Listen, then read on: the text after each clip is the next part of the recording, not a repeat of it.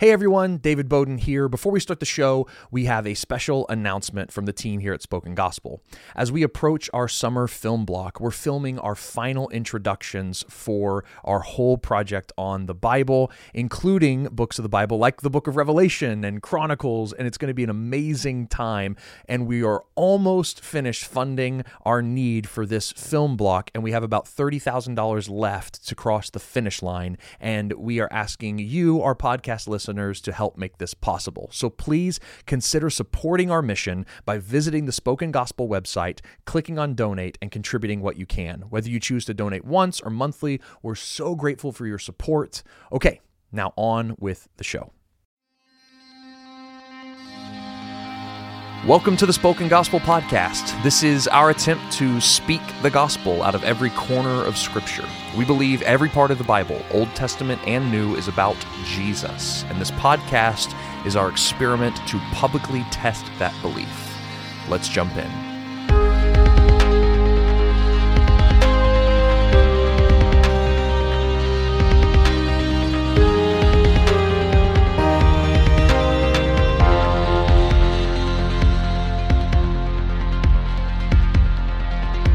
All right, and welcome to the Spoken Gospel Podcast. We have a super special episode for you today, don't we, Seth? So special. Yes, very, very excited. We have with us today Andrew Wilson, all the way from England. How are you, Andrew?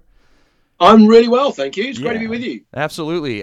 So Andrew is the teaching pastor at King's Church London. He's the co-author of Echoes of Exodus.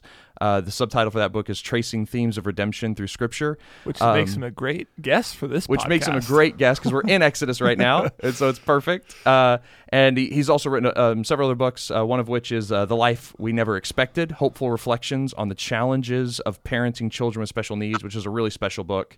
And you can check him out. He also blogs over at thinktheology.co.uk.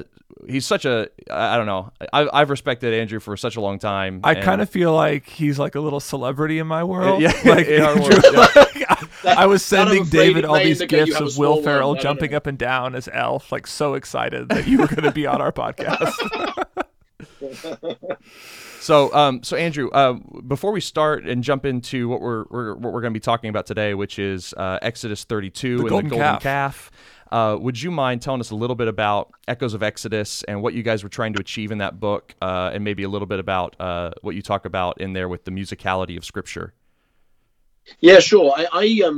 This book came out because I was reading a series of online articles by a friend of mine, Alistair Roberts, with whom I've co-written the book, and he was giving all sorts of examples of ways in which the Exodus theme reappears through the Bible in ways that it would blow my mind as I was coming across them. Some of them I'd seen before, kind of more obvious ones like the Exodus in the gospel story, but a lot of them I'd not really given any thought to it. I never noticed them, like the Exodus in the Elijah and Elisha story, or the Exodus in Genesis or Ruth or anywhere else. And I just thought this would be a really great thing for a wider audience to get. So I asked him, can I translate it for a popular audience? And so that's what we did.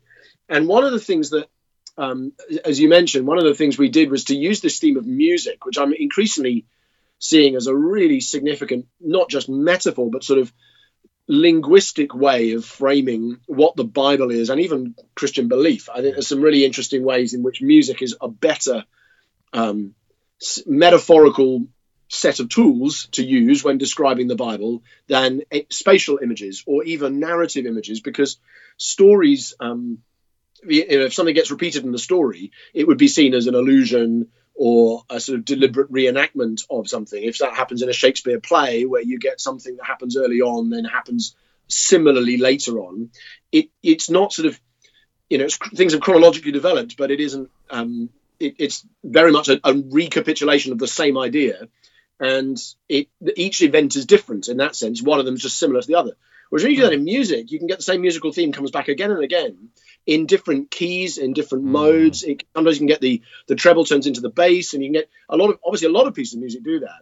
Right. And I'm just in many ways, Star in Wars Scripture, theme, the Star Wars theme. Whenever the music comes back, they're coming back. It's like an emotional response. It's not just like a story recapitulating. It's like an emotional response. Dun, dun, dun, dun, dun. Yeah, absolutely. And that's exactly it. And the fact that it's like that makes it a really good image for the Bible, because sometimes you get an Exodus story in what seems like a really, you know, da da da da da da da da, and then sometimes it might be, and you know, it can be dark or light or brooding or inspirational or whatever.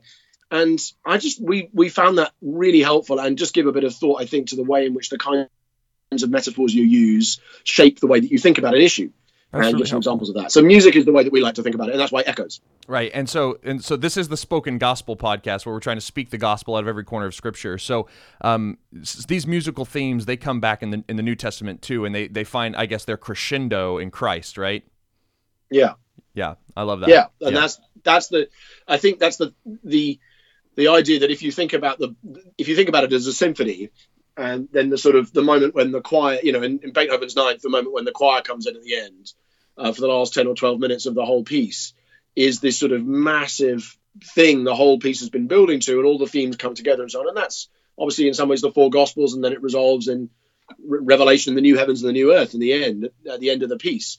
And I think seeing it that way, you've then got the Gospels bring together all kinds of different strands of melodies and themes and key changes that have been building for thousands of years, and brings them all together in Christ. And that's one way of looking at, you know, in Christ, all of God's promises are yes and amen. It's like in Him, all of these things that we have been waiting for have come together perfectly and been beautifully expressed at the highlight of the story. Oh, wow. I love that so much. That's so helpful even for me as a preacher. Like, I think when I'll retell stories, like, this is repeated here, here, here, and here. Yeah. It always feels a little, like, flat. But to say, like, no, these are actually sung in different pitches throughout the redemptive story, so that when you finally come to Christ, you have the specific response. That's super helpful for me, actually, as I think through I'm preaching through the book of Exodus right now for our student ministry. And I actually gave all the leaders your book to help them process through it. Anyway. Oh, wow. Yeah, so. Oh, wow. Yeah, and so Andrew, when someone picks up Echoes of Exodus, like, what's the takeaway that you kind of hope that they would walk away with?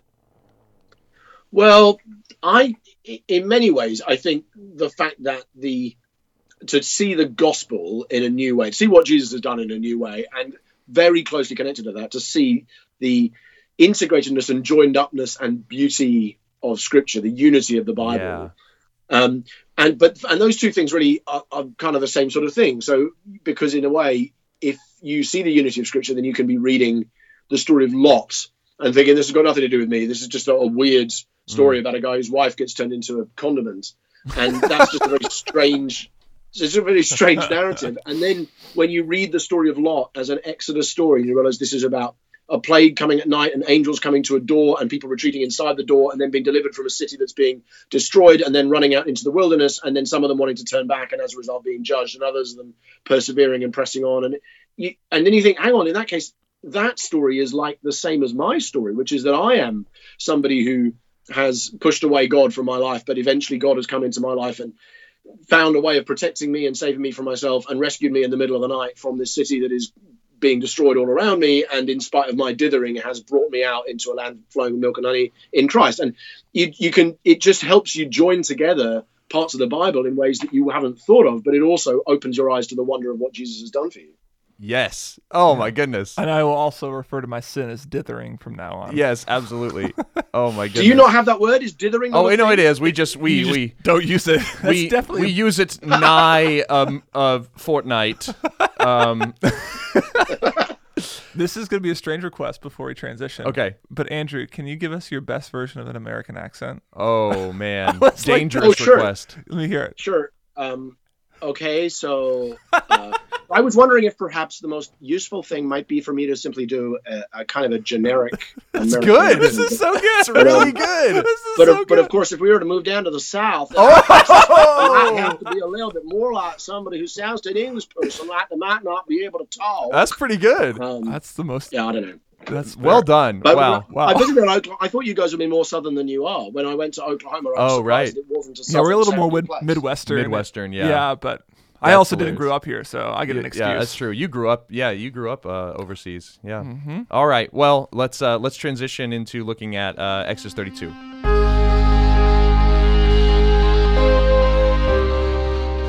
So Moses is still up on the mountain. He's right. been up there for almost 40 days, and the people are disappointed that he has not come back down yet. Where is this guy? Where is he? What's he doing? And so they go up to Aaron and ask him, say, we don't know what's happened to him, so we want to worship a god. We want to worship or something. And so Aaron takes all their gold and all their jewels and he puts it into a fire. And we're told in verse 4 that he actually fashions it with a graving tool, and he's going to deny that later. It just popped out of the flames later. Came out. What are you talking about? And then as they come out, all of the people of Israel say, look, these are the gods that delivered us. And then Aaron, seeing the response of the people, decides to make an altar and then sacrifice. And says, tomorrow we'll have a feast to Yahweh. So weird. Yeah, keep going. I mean, I underlined it. This is like the name, the covenant name of Yahweh, the name that Moses learned in Exodus 3. Right. Like, this is weird. A feast to Yahweh, the golden calf. Yeah. And then they rose up early the next day and they offer all these burnt offerings and they offer peace offerings and they sit down to eat and drink and they rise up to play. Right. So one thing that we should probably notice here is they've broken the first 3 commandments. Yep. So they've made idols. They've worshipped other gods. They've taken the Lord's name in vain. And I also think they probably broke the 4th commandment here as well, because we're told that they're sitting down to eat and drink and they're rising up to play, which are these like Sabbath day activities. And in addition to that, they're offering sacrifices as well, although they're not offering any sin offerings. If you notice that, they're only offering peace offerings and burnt offerings, no sin offerings. Makes sense. Interesting. Anyway, so I think they're breaking all the commandments that relate to God. And then Moses, or God hears about what's going on and tells Moses that, the people are committing heinous sins and my anger is burning hot against them. I'm going to strike out against them. And Moses intercedes and says, no, don't let your anger burn hot. Remember your covenant, right? And so God relents, and Moses takes the tablets down the mountain, sees what the people are doing, and he ends up embodying what the wrath of God. The same word that burn hot, God's anger burns hot, Moses' anger burns hot, and then Aaron says, "Don't let your anger burn hot, Moses." Now Aaron is repeating what Moses had said. Right? Don't worry about it. I just happened to it just popped out. Yeah, it just popped out. I don't know what happened. Yeah, which I thought was an interesting allusion to the way that Adam blame shifted. His own sin in the garden. Right. So no, it wasn't. I didn't have any responsibility here. Anyway, then Moses embodies again the wrath of the Lord, right? Even after praying for grace and mercy, and then gathers the Levites, kills 3,000 people, right? And then makes atonement and a sacrifice. Goes back up to the mountain to the Lord to try to make atonement, even offering himself, saying, "Blot me out of your book, Lord." And God says, "No, I'll hold the people responsible for sin who are supposed to be responsible for sin." And then the chapter ends. After God sends a plague. Yes. Okay. All right. So you want to queue up? Let's go back to the top of the chapter here, and let's field some questions to Andrew here. Okay. So do you want to point out anything else in this passage that we kind of just glossed over, or something interesting that we should be pointing out? Yeah, Andrew, that's good. I mean, I think you get a lot of the things that I think are most important to it. I think the point you made about the fall story, like the number of echoes of the fall story, really, the blame shifting, the sort of the fact that God is present, but that we're immediately going to ask for something more than that, and we're going to break the direct commandment He's already given us, and then in doing it, we're going to. I mean, the language, I find it hilarious. You read Aaron just, then I threw the stuff into the fire and out came this calf. How on earth could you frame what you did like that? But it is no more ridiculous than the woman you gave me made me do it sort of thing. Wow. And obviously and in a sense it serves that way as Israel's fall narrative. So it's not just the fall of Aaron, it's the fall of the nation as a whole. And is just as soon as you have, the commission, now go be fruitful and multiply, you then have a fall. You have, right now I'm appointing you to be kings and priests and go out and effectively rule the world and serve them on my behalf. And again, immediately there's a fall narrative. So that, I think, sets us up for the pattern that over and over again will take place. And it's quite interesting when you see the whole Bible through that lens, you realize we get multiple deliverances of the people of God, and each one is followed by a fall, except one, which is where we get the coming of Jesus. And there we get the new image of God. So Adam is the image of God. Israel bears the image of God. Israel after exile. David, the king, bears the image of God, and then he sins with Bathsheba. Israel is restored to rightful image and coming back from exile, but sins again by marrying foreign women. All these themes, but it's actually only in Christ that you have somebody saying, this is now my beloved son with whom I'm well pleased. And he hasn't fallen. He hasn't done anything wrong. And that, I think, as you see, the sort of the exception is that, again, a bit like music, isn't it? That when you break the theme that you've established, it can sound surprising. And that's exactly what I think happens when you read the Jesus story in light of the golden calf, because that is the one place in Scripture where there is no fall to follow the revelation of God's image. Wow. I've never looked at it like that. That's amazing. So one of the things that I've always tried to wrestle with here, and it came up when Seth was kind of narrativizing the text, and I jumped in and said, or something, whenever he talked about, like, Moses was up on the mountain for a while, and then they wanted to worship something else, and I was like, well, or something. Because there's this language here is like, make us a God to go up before us. Is that, Andrew, do you think that's intercession language, that they were wanting, there's this big scary God on the mountain and they want to go between, they don't trust Moses to be that anymore, maybe he's dead on the mountain, or do you think it was more of like, give us something to worship? Was it just importing Egyptian pagan practices? Why do you think they built the golden calf to begin with? Yeah, I've read it. I mean, I think when you first read it, you assume it's a false god. Right. I mean, obviously, it is a false god in the sense that it's an image, but you assume it's. When I first read it, I thought it was an idol in the sense that an Asherah pole or a statue to Baal would be an idol. And as you read the story more carefully, you realize, no, they are creating this god as a physical representation of Yahweh, aren't they? They are saying, here is your God or your gods, your Elohim, who brought you out of the land of Egypt. And so Aaron's expectation and the people's expectation is that this is a physical representation of the invisible God. And that in that sense, it's more the second commandment than the first commandment, although it's the first commandment as well. But, it's the making of an image that's the key issue, I think. This is idolatry, not polytheism. That's right. That's a good way of putting it. But of course, the line is very difficult to draw, because the very point about the prohibition of images is in part that Israel has spent 4 centuries in Egypt where deities are visible, and therefore to make a visible image is not simply to unfortunately misworship the right God. It's actually to create it is in that sense a different God, because as soon as you make an image of God, you are massively demeaning him and blaspheming him, really, relative to who he is. So it's an interesting one. I think what they think they're doing is simply making a visible image of the invisible God. But what's actually happening from God's point of view is they are setting up an entirely different deity. But I do find the line you mentioned there, as for this Moses, we don't know what's happened to him, really interesting, because clearly it's not just governed by I want visibility, it's governed by impatience. Yeah. It's simply by I want a God on my terms and on my schedule. And I think that's got a lot of application even for the way that people today try and distort and diminish the sovereignty or the beauty of the otherness of God into saying, I want somebody who is going to be in space and in time the way I want him. So because there's both of those, the spatial and temporal dimensions here. Like, I want it now, but I also want it visible right here. Yeah. And I think both of those things really tell us a lot about the way that idolatry works in our hearts and how we try and fashion idols, after our own image. Oh, interesting. So I can't help but think about this whole tension we're talking about. There's this conflation of, this is a visible representation of the invisible God. We want it now. We want to bring it to our space. And then it's like, these are the gods, the Elohim that brought you up out of the land of Egypt. Tomorrow we'll have a feast to Yahweh. There's this conflation of Yahweh and an image, and it's breaking the second commandment, and it's condemned. But in Christ, we have an image of the invisible God, and it's perfect, and it resolves the music that's kind of running into a cacophony here and becomes beautiful. I mean, how do you see those two things working together? Yeah, they literally say too, like that. Yeah. It's like I hear the sound of singing, but it's like this really strange. It sounds like it's like a battle cry. Yeah, Joshua comes near and thinks it's the sound of war, but it's really the sound of singing. Yeah. Anyway, Andrew, what's your take on like the image of Christ in this and like bearing the image of God? Are you talking about Christ as the calf? Do you mean, or Jesus as I guess maybe the antitype to this? Yes. Right, yeah. I don't not that you think Jesus is a golden calf.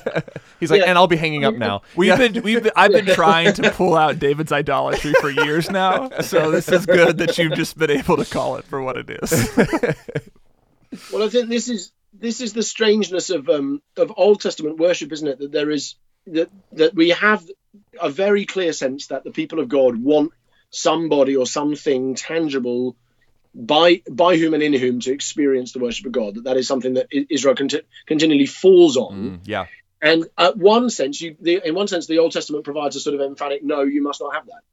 And yet when God becomes flesh, then there is, in becoming flesh, he is giving a yes to the question that people have been asking, which is we would like to have a person in, or a physical entity in whom we can worship God. Yeah. And so there's a sort of a no and a yes. And I think probably we would, as Christians, frame it as a no because of yes, as in, no, you are not to worship that or that or that or that, because they would be inadequate images. But if you really want to know what God truly looks like, then he looks like this in Jesus. So in that sense, Jesus is an antitype not just of the golden calf, but of every physical representation made by anybody in any religion, in a sense. So anybody, somebody makes a deity in a home in India, and they put that deity in the corner of their home, that in a sense is evoking and is witnessing to the fact that human beings want to be able to access the divine and to have something or somebody physically there with whom they can commune, as if communing with the deity. And it is only in Christ that those deepest wishes we have are fulfilled. And I think in that sense, it's like Jesus is the antitype of, if I can call them this, idols everywhere. Right.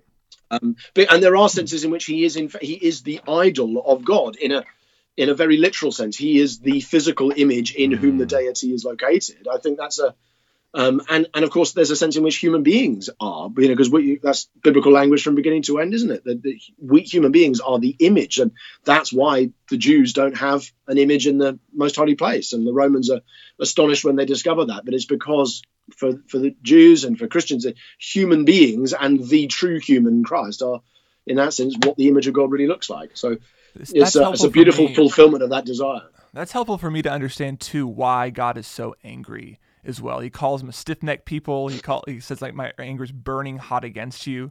I think this is helpful for me, like filling out the reasons for God's anger and the response and the Moses prayer and response. Because I always feel like I have to like convince people of why God is angry and why he's justifiably angry.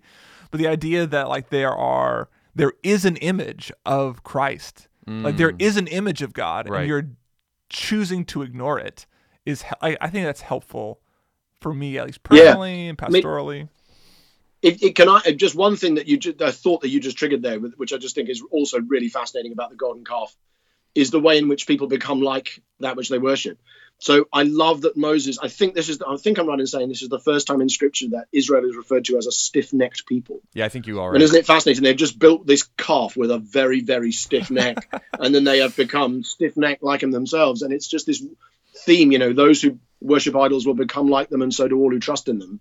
And it sort of pervades throughout Scripture. And similarly, of course, in Paul's theology, that's what happens to those of us who worship Christ, that we, by beholding him, are transformed into his image and become from one degree of glory to another. Yes. And it's just lovely that the very act of worshipping makes you like the one that you worship.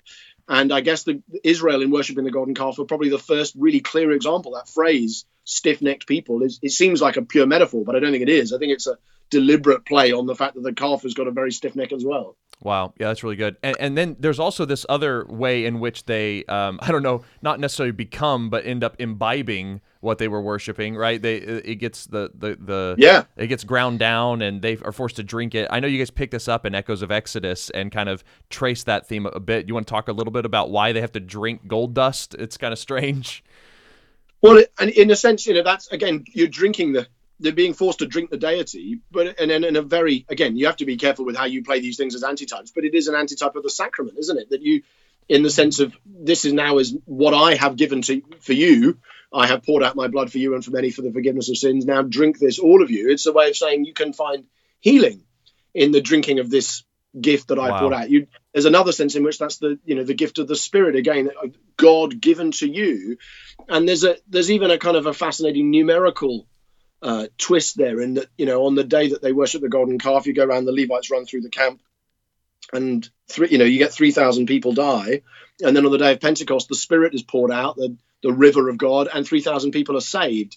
And you get these interesting inversions even of the way in which this sort of one massive fall story gets turned into a redemption story later on in the text. So I think there's always other things going on in some of these stories, and I just think it's a fascinating example of how, again, you're drinking the God that you've made, and now in the Lord's Supper we drink the God who has given himself to us. That's amazing. Yeah, I'm like, this is so good. I also thought, whenever I read that, the thing that triggered in my mind was Numbers 5 and the test for adultery. And so when in Numbers 5, yes, there's a man who's like accusing his wife of adultery. Yeah. She has to drink this dust from the tabernacle, so the dust from the holy place. She has to drink it, and if she's guilty, she'll become sick. But if she's innocent, she'll be fine. So I don't know if there's an actual parallel there, but oh, definitely, yeah. Idolatry is so. And I'm justified. Andrew says so. So yeah. Talk us through that then, Andrew. Oh, I definitely agree. I mean, I think I see the Pentateuch, the first 5 books, as we have them now, clearly been brought together. I mean, I generally refer to the author as Moses, although I know that there are some bits of it Moses couldn't have written because he was dead. But that Moses, or the person who is editing Moses' work in its final form, is deliberately putting these stories in the same shape together, so you're supposed to see those kind of connections between passages. And I think it doesn't come out as explicit in Exodus, but the idea that you are that it's the people who end up drinking are then end up becoming sick effectively and are demonstrated as those who deserve to be killed or judged. And it may well be even that the 3,000 people who the Levites kill are those who have been exposed as guilty as a result of the reaction they've had from drinking the statue.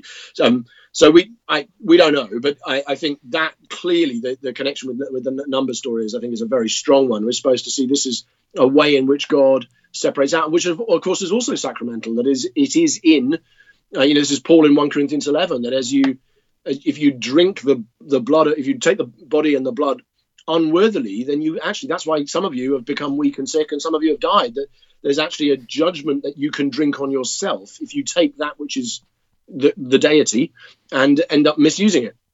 And so I think in a sense that Numbers story is sort of refracted in both the golden calf story and in the sacraments and probably other places as well.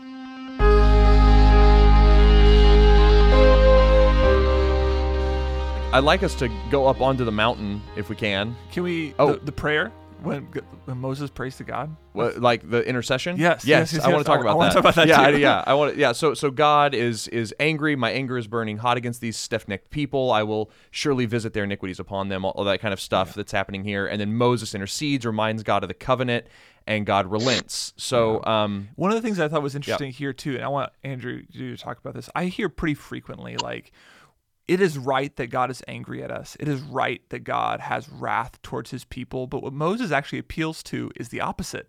He says, it is not right for you to be angry at your people, because then what will Egypt think? The enemies will think that you brought your people out into the wilderness just to kill them. Yeah, he appeals to his love in that. Interesting.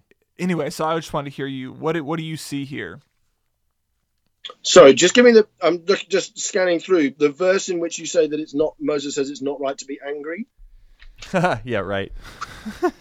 Yeah, I don't know if those are the exact words there. That's not Stewart. This is Seth Stewart's translation. He says, Moses implored the Lord, verse 14, O Lord, why does your wrath burn hot against your people, whom you've brought out of the land of Egypt with great power and with mighty hand? Why should the Egyptians say, with evil intent did he bring them out to kill them in the mountains? Oh, you see there. Right. So I don't think Moses is saying, sorry, I thought you'd moved on into chapter 33 when he intercedes that God says he's going to remove it. I thought when he said going up the mountain, I thought we were going into chapter 33. So, I don't think he's saying you are wrong to be angry with these people for what they've done. I think he's saying your threat, leave me alone that my anger can burn against them and I can destroy them and I will make a great nation out of you. I think that's why Moses is objecting. I think because what he's doing is saying your covenant faithfulness is at stake here. Your name is at stake. You said that you were going to make this people into a great nation. And now you're saying that because of your judgment against them for this sin, you're going to obliterate them and therefore break the covenant promise that you've made to Abraham, Isaac, and Jacob. And that's something surely, Lord, you will not do. And of course, God doesn't. So I don't think there that Moses is saying you're wrong to be angry with people for sinning at all. I think he's saying I think he's saying two things, as we're going to find in chapters 33 and 34. I know that slowness to anger and your willingness to forgive sin and iniquity to the 1,000 generations rather than to revisit the sins on the 3rd and 4th generation. I think there's that sort of your mercy is so much greater. And then I think there's also the idea that your covenant faithfulness is at stake here, because if you don't make a great nation out of these people, then you will be breaking the word you've promised to the fathers. So it's an application of the anger rather than the fact that I don't think Moses is saying you shouldn't be cross about these people sinning. If nothing else, Moses is pretty furious himself. I don't think the correction there is don't get angry with these guys. They haven't done anything wrong. Moses is as angry as anybody. And within a few verses, God is in a sense almost having to restrain Moses. And Moses breaks the tablets and has to go back and do that all over again. And God there's that lovely line. Is it in chapter 34? I think, go and get the tablets which you broke. Right. Yeah. Which you broke. Rewrite them again. So I think that's the challenge Moses is bringing. It's not the anger; it's the way in which the anger is resulting in the obliteration of the people, unless God relents. Right. Yeah, I think that's really good. And so Moses appeals to God's covenant love and the covenants that He's made to Abraham, Isaac, and Jacob. I almost see Moses as not necessarily, he's not I don't see him as bartering with God. It's almost like Moses is the mouthpiece of the covenant, where he's like, he's allowing Moses and God, these two characters, they're allowing us to enter into the tension of like what we deserve, but what God gives, and all that kind of stuff that's happening here. But it's on the basis of the covenant too, that Jesus is our mediator who goes before the Father, right? And pleads our case because of the promises that He's made. He's faithful to Himself. And therefore, He's kind to us. Is there any other connections you'd like to make there, Andrew, with the covenant? No, that's good. I think that idea of the mediator who often up on the mountainside or up on the hill cries out to the Father that the sinful people be forgiven on the basis of their priestly intercession. It's obviously something we find in Abraham, that people have been. Again, back to the Lot story I mentioned earlier, that people, far be it from you to do such a thing, will not the judge of all the earth do what's right? You have that in this Moses story. Again, you have in both cases, you've got a guy up on a mountainside, literally looking down over the valley in which the people are, the sinful people are about to be destroyed. And you find the faithful intercession. Then, of course, you have Jesus heading up on his own hill, and making mediation between us and the Father and providing a way for our sins to be forgiven on the basis of His righteous mediation. So, and there are probably others actually, although they're the ones that immediately spring to mind. And I think that's the sort of beauty of the intertextuality, the echoes in Scripture, that you find this key incident just appears in various forms and modes in all sorts of different places in the Bible. Yeah, and we kind of see another, like, I guess another echo of that, or even a bookend, if you will, in this chapter. I don't know if I'm jumping too far on it, but it is amazing that after the punishment is doled out by the Levites, Moses then says, let me go up to the Lord to see if I can make atonement. And the first thing out of his mouth when he goes up to make atonement is, blot me out of your book, right? It's like, let me lay my life down to make atonement for the people. Yeah. And God says, no, I'm not going to let you do that. But instead, in Jesus, we see that He does it Himself. Yeah, and Paul says the same thing too in the book of Romans, right? He says, like, I wish I could, like, be accursed and cut off for the sake of my fellow men. Yes. So, and I think it's something that you do when you love the people you serve, is you're prepared to lay your life down for them. Greater love has no man than this, but there's only one person of whom God says, I'm going to accept that pitch. Because of everybody else, He said, no, this is you cannot die as a substitute or representative for these people. But I can. There is only one in whom it is appropriate for me to regard the human race as having been reckoned sinners in this one man, and therefore now to be reckoned righteous in Him, and that's in Jesus. So it's beautiful. It's the offer. Let me die instead of them. A lot of parents know what that's like. I suspect. If you see a child who's dying of leukemia or something tragic like that, the number of parents who would say, "I wish it was me." Yes, that instinct is actually very human. It's not uniquely. That's not the marvelous thing about the Jesus story, because you know what I mean? Yeah. Representative death or exchange, it in itself is something that a lot of people would desire to do. What's marvelous about the Jesus story is that it works, that actually it's an appropriate substitution, because Jesus is, in being God, divine and human, is able to carry and have all of the the behavior of the world reckoned to him, and then to have his righteousness reckoned to them. That's the thing that makes it marvelous. Yes. I was looking at verse 29. I just got saved again. Yeah. Oh my goodness. I was looking at verse 29. Today you have been ordained for the service of the Lord, each one at the cost of his son and of his brothers, so right, that he might bestow a blessing upon you this day. The only way that we get the blessing of the Lord's favor is if there's one who, at the cost of his own son, serves the Lord and serves us at the same time. Yeah, again, yeah, amazing. Well, okay, well, we're wrapping up here. Andrew, I mean, let's see. I'm trying to think if there's any other major themes here that we're missing out on in Exodus 32 or anything. I found one other fall thing in here. Verse 25, when the people had broken loose, or like run wild, or like it's a very similar word to the word naked in the Garden of Eden. Oh, is it? Yeah. Anyway, I thought that was interesting. Moses. I mean, Andrew, what do you see? Andrew, Moses. Same thing. Yeah. Yeah. The thing is, there's probably plenty of other things in there as well. Those are the main things I see. But that doesn't mean that that's exhaustive. And I think this is part of the beauty of studying the word, is that so often you find things and think, oh man, I've read this story many times, but I've never noticed that before. Yeah, absolutely. Well, man, this has been extremely, extremely enlightening, exciting. Man, like it makes me want to read the Bible more. It makes me want to worship more. Like, this is what I love about reading the Bible like this, like finding the musicality of it and how it culminates in Jesus. And just, it's been really fun having you on, Andrew, to let somebody else kind of step in and do that kind of over us. I've just felt like I've just been just sitting here worshiping today, just getting to listen and receive that from you. So thank you so much for your time today, Andrew. Yeah, thanks a lot. Oh, thank you. Yeah, it's been so good being with you. I love the energy and the excitement about reading the Bible. So I love that, and thank you very much for having me. Absolutely. Well, make sure you guys check out Echoes of Exodus, and make sure you check out everything that Andrew has to offer. Check out his blog at thinktheology.co.uk. Follow him on Twitter. Follow him on Twitter at AJW Theology, and we'll put all that in the description. Thank you again, Andrew, and we will see you guys next time. Bye.